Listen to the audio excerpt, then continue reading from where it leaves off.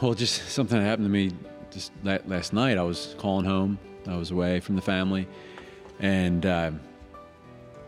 the kids, we have 5 kids. The kids are about to watch a movie. Like, Dad, movie. I was talking to my oldest daughter. Movie's about to come on. Dad, can we just put you on speakerphone so you can get this? She didn't say this, but in my mind, it's like, guys, can we just put you on speakerphone so get this hello thing over with so we can get to our movie?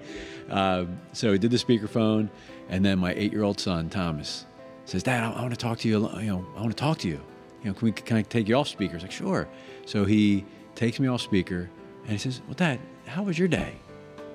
Tell me about your day. And we started talking, and this morning I spoke to him again, and I said, Thomas, thank you so much for that gift last night that you gave me, that we just had a chance to talk. That was awesome, right? So it's being intentional. Like, we need to be intentionally out to catch people doing things right. Okay. I think for ourselves, we need to be intentionally out to be thankful. I like how you put that, yeah. Just to be intent. As opposed to the spirit of the world that gives us this great skepticism about everybody, and they didn't mean that, or the reason they did that was this. And then when I was talking to him today, the morning after, we had this great conversation. At the end, he's like, Dad, because they were going somewhere that sounded like fun. I was like, I'll have fun today, bud. He goes, you have fun in your meetings today. He said, can you do that? Our meeting's fun.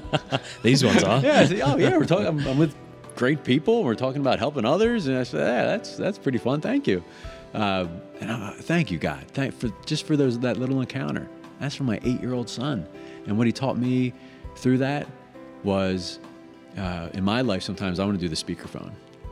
I want to get it over with, check the box. Okay, I did this nice thing, and let's do it corporately, and do it, knock it all out at one shot.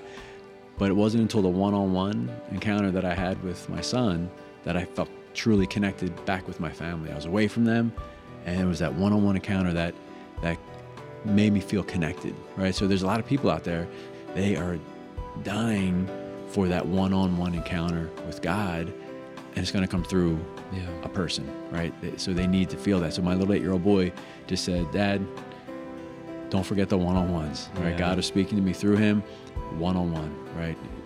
Every soul counts.